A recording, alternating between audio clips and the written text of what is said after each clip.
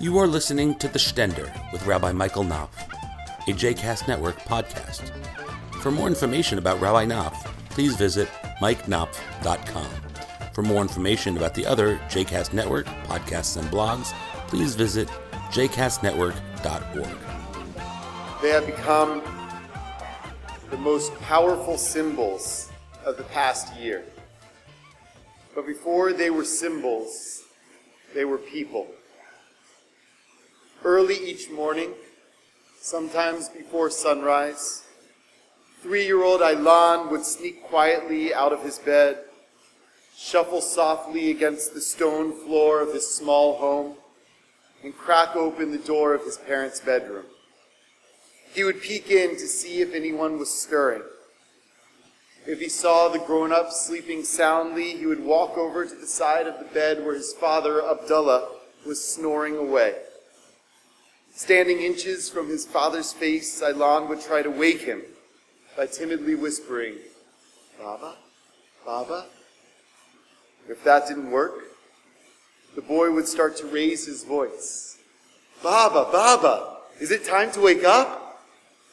Some mornings there might be a little poking involved, or maybe even a leap onto the bed. Eventually, Abdullah would open his eyes, grab the boy in a tight embrace, pull him into the bed, and give him a big kiss, singing, "Sabahul Khair," good morning, sweet boy. Abdullah would take the giggling, smiling boy into his room to get dressed while their mother, Rehanna, made breakfast. Invariably, Aylan would demand to be dressed in a t-shirt, shorts, and his very favorite brown Velcro sneakers. Once the shoes were securely strapped to his feet, he would hop around the house with playful energy and a smile that could just as easily light up the room as it would take over his face. By all accounts, Aylan Kurdi was a typical 3-year-old boy. He loved imaginative play, his teddy bear, soccer, and his big brother Galib. He could have been anyone's son, or even my daughter, who's the same age and reminds me so much of him. Freddie Gray was also a fairly typical young man. So much about his character, his soul, his smile, his laughter, might remind you of your own son or daughter. He was sweet with his elders and generally respectful of authority. Even as a young adult, Freddie visited his disabled mother every day. He was known around as the neighborhood funny guy, the class clown. True, he was never a great student, and thanks to his asthma, he was no athlete. But he perpetually had a vivacious smile, a brightness that was matched only by his bold fashion sense. He was affable, never took things too seriously, and did everything he could to make others laugh, like peppering his interactions with silly jokes and purposefully off-key singing. Maybe that's why they called him Pepper. An ex-girlfriend summed him up like this: he was so loyal, so kind-hearted, so warm. Every time you saw Freddie, you just smiled because you knew you were going to have a good day. As familiar as Freddie may have been, however, the circumstances surrounding his short life were anything but, at least to most of us who gather here today in this sanctuary. Freddie was born to an undereducated single mother who struggled with addiction and raised in an impoverished Baltimore neighborhood called Sandtown. Sandtown is nearly 100% African American, and its sons and daughters make up a disproportionate share of Maryland's state prisons. While Sandtown has no grocery stores or restaurants, it's filled with boarded and decaying row houses and housing projects like the dilapidated Gilmore Homes building where Freddie grew up. These aren't just ugly places to live. They're also dangerous.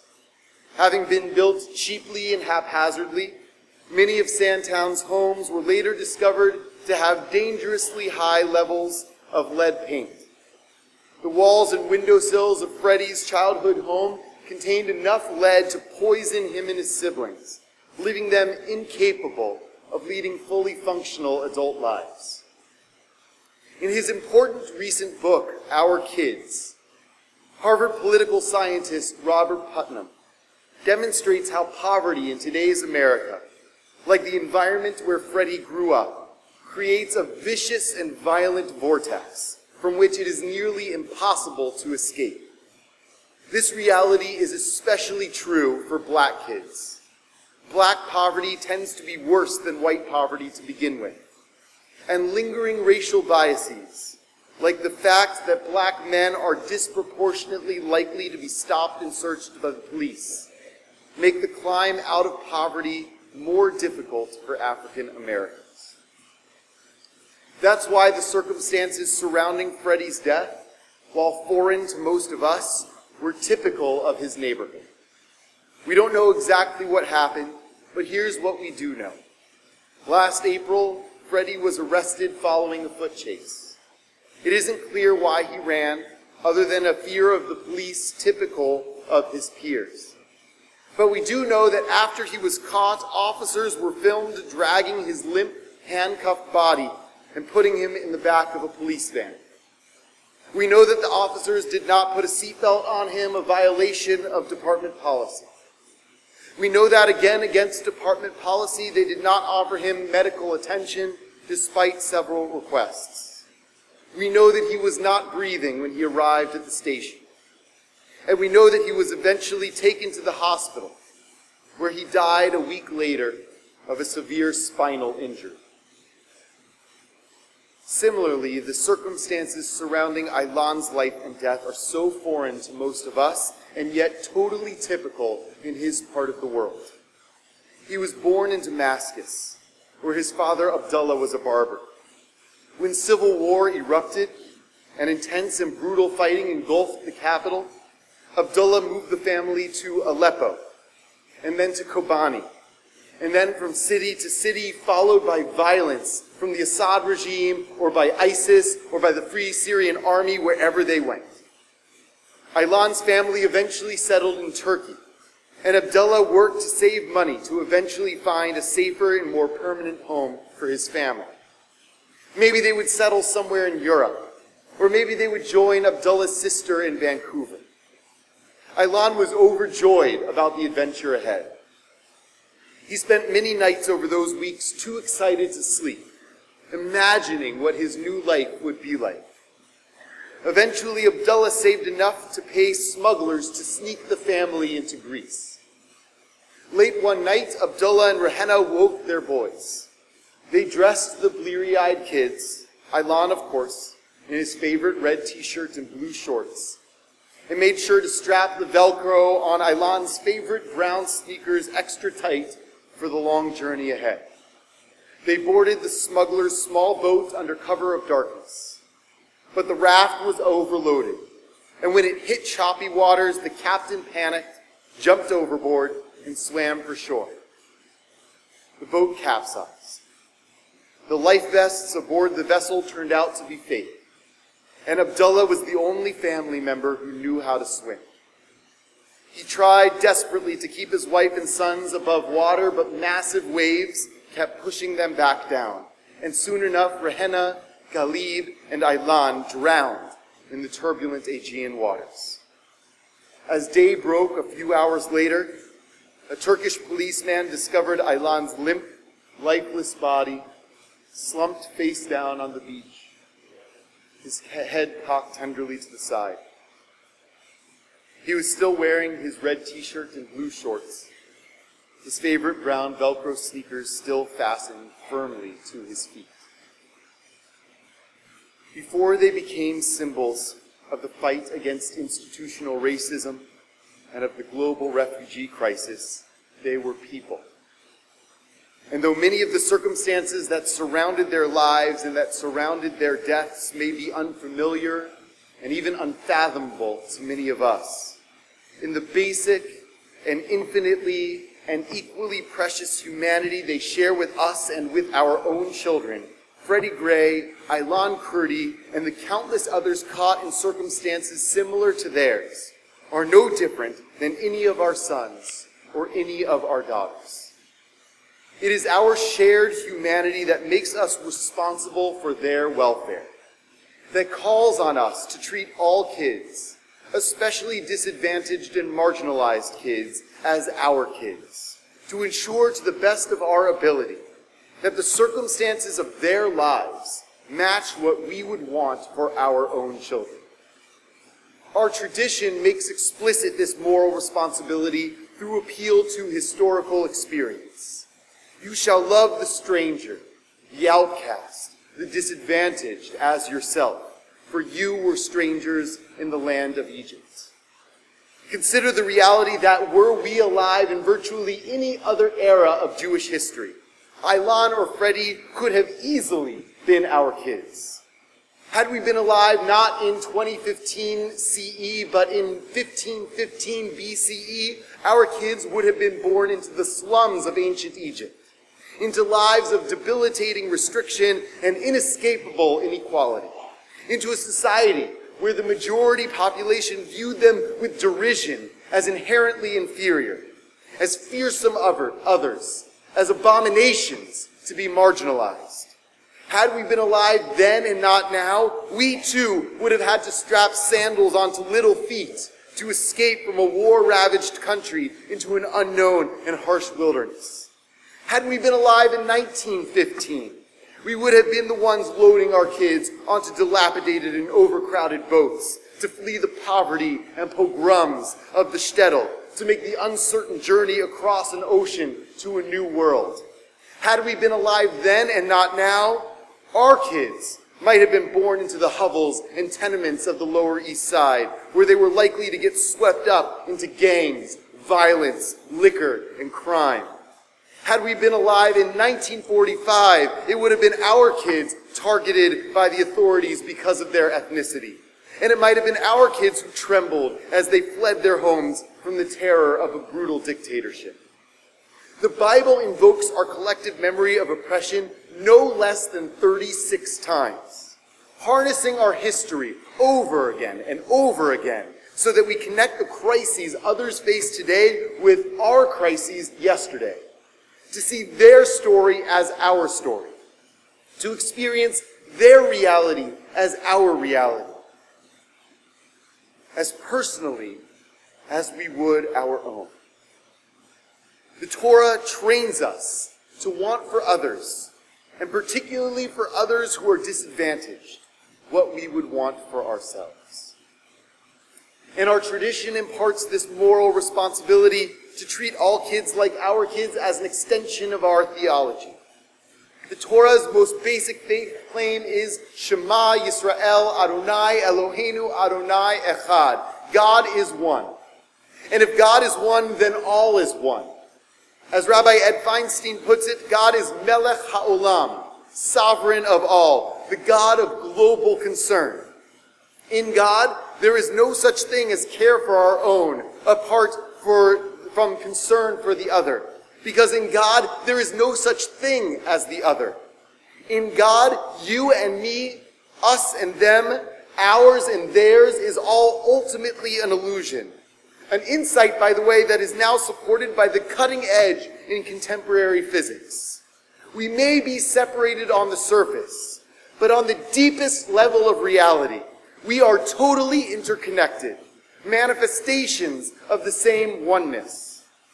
That means there is ultimately no distinction between my parents and your parents, or between you and me, because we are all brothers and sisters, children of one parent.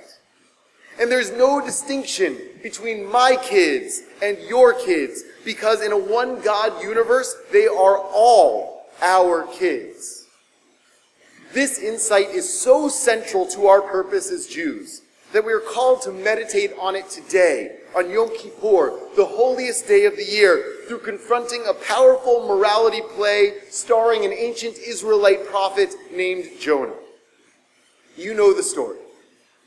God instructs Jonah to go to Nineveh and tell them to change their wicked ways. Jonah, however, doesn't want to save Nineveh. So he runs away and boards a ship to Tarshish, a distant city in exactly the opposite direction. Why does Jonah run? Here's Rabbi Ed Feinstein's masterful explanation. Historically, Nineveh was the capital of the Assyrian Empire. In 722 BCE, the Assyrians destroyed the northern kingdom of Israel and exiled its population. They besieged Jerusalem, humiliated its king, and carried off its treasures. For an Israelite, Nineveh was the enemy, the world's center of evil, the heart of darkness. Save Nineveh? Why would Jonah want to save Nineveh? It's a fair objection. But if Nineveh is Israel's enemy and Israel is God's chosen people, then why does God care what happens to the people of Nineveh? Why does God send Jonah in the first place? Because to God, Assyrian children are as important as Israelite children. They are all God's kids. And as such, God believes the welfare of the people of Nineveh ought to be the Jewish people's concern too. In a monotheistic tradition, their kids are our kids. But Jonah doesn't agree with the tradition on behalf of which he purports to prophesy. He doesn't believe, or at least he doesn't want to believe, that it's his responsibility to save Nineveh. Their kids are their problem, he insists, not mine. So Jonah boards the ship to Tarshish. He escapes deep down into the hold and slips into a deep sleep. God then sends a tempest that threatens to sink the ship. The panicked captain finds Jonah and exclaims, "How can you sleep? How can you rest in oblivious serenity when the tempest rages all about you? How can you live in this world of injustice and suffering and retreat to your comfortable chambers and shut your eyes?" The captain's words seem to snap Jonah out of his complacency. He realizes that he is the cause of the storm and volunteers to be thrown overboard in order to save his shipmates. Does this act signify that Jonah finally understands that his actions have consequences beyond his normal sphere of concern? That he's responsible for the welfare of others? Or is it merely his way of continuing to escape? It's hard to know for sure, so God sends a big fish to swallow Jonah to hammer home the teaching. Rabbi Feinstein explains, at the bottom of the sea, far from the world, Jonah sits alone in the dark, putrid innards of the fish. Welcome to God's classroom. You craved a life protected from the needs and claims of others. You yearned for a refuge from the cries of a suffering world, from responsibility for any but your very own. Congratulations. You've found your reality. How do you like it? How does it smell? A little like death? Engagement with the world is more than a cultural value. It's the very life breath of the Jewish soul. Cut off from the world and turned entirely inward, the Jewish soul suffocates. The only way to be totally disconnected from other people so as to have no responsibility for them is to be dead. Life is interconnected, and those relationships demand we be responsible for each other.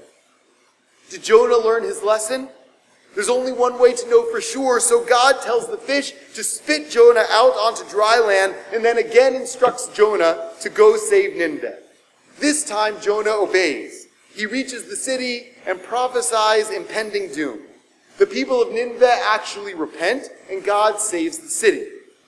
But God's compassion for the people of Nineveh infuriates Jonah.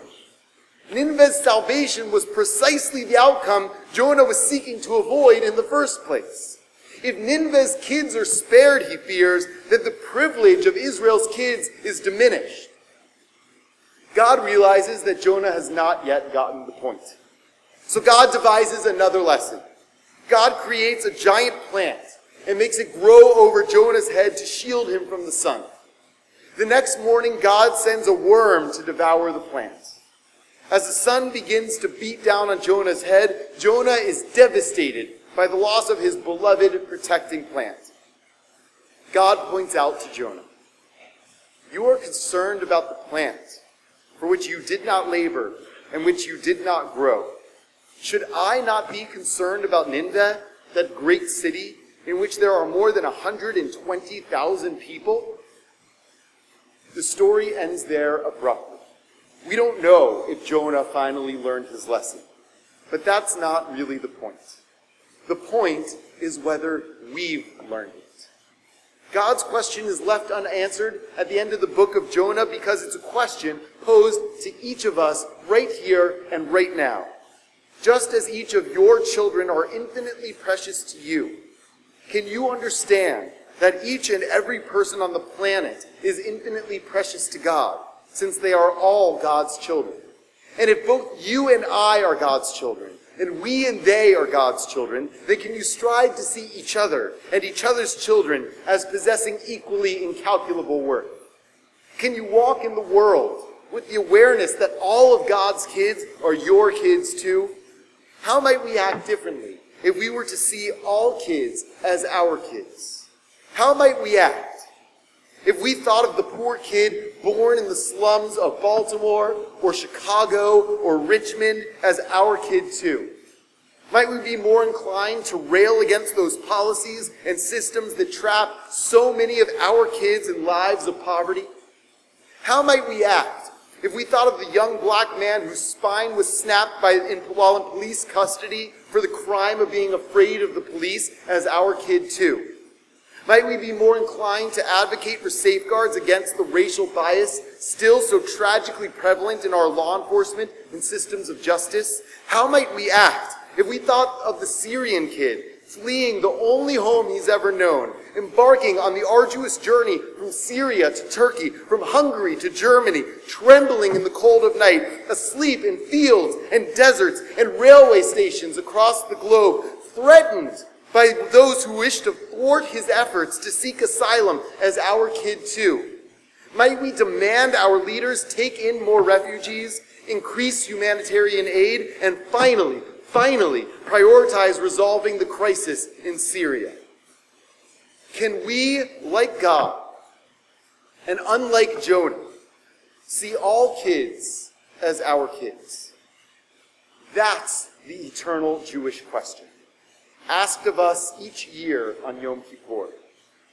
And it's a question that takes on a special significance in our time, when inequality of all kinds has become a yawning chasm on the local, national, and international levels.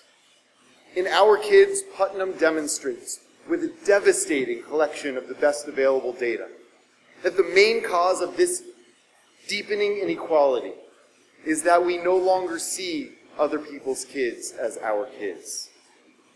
We love our own kids and are apathetic about theirs. We want to give our kids every advantage, but aren't concerned that others don't have equal opportunities to succeed. Our apathy about the future of other people's kids is not only a moral failing, it's also ultimately self-defeating.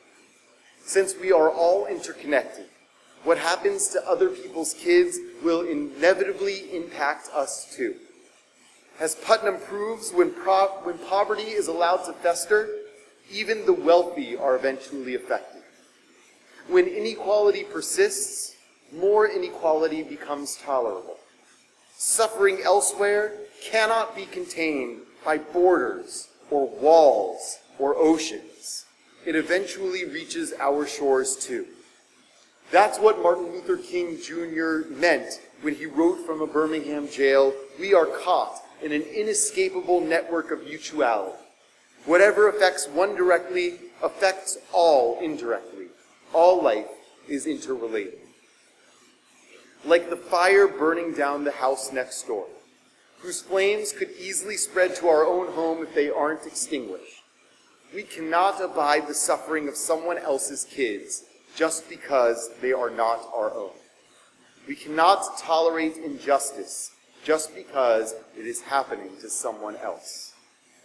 Our father Abraham was the first to teach us and the world this lesson.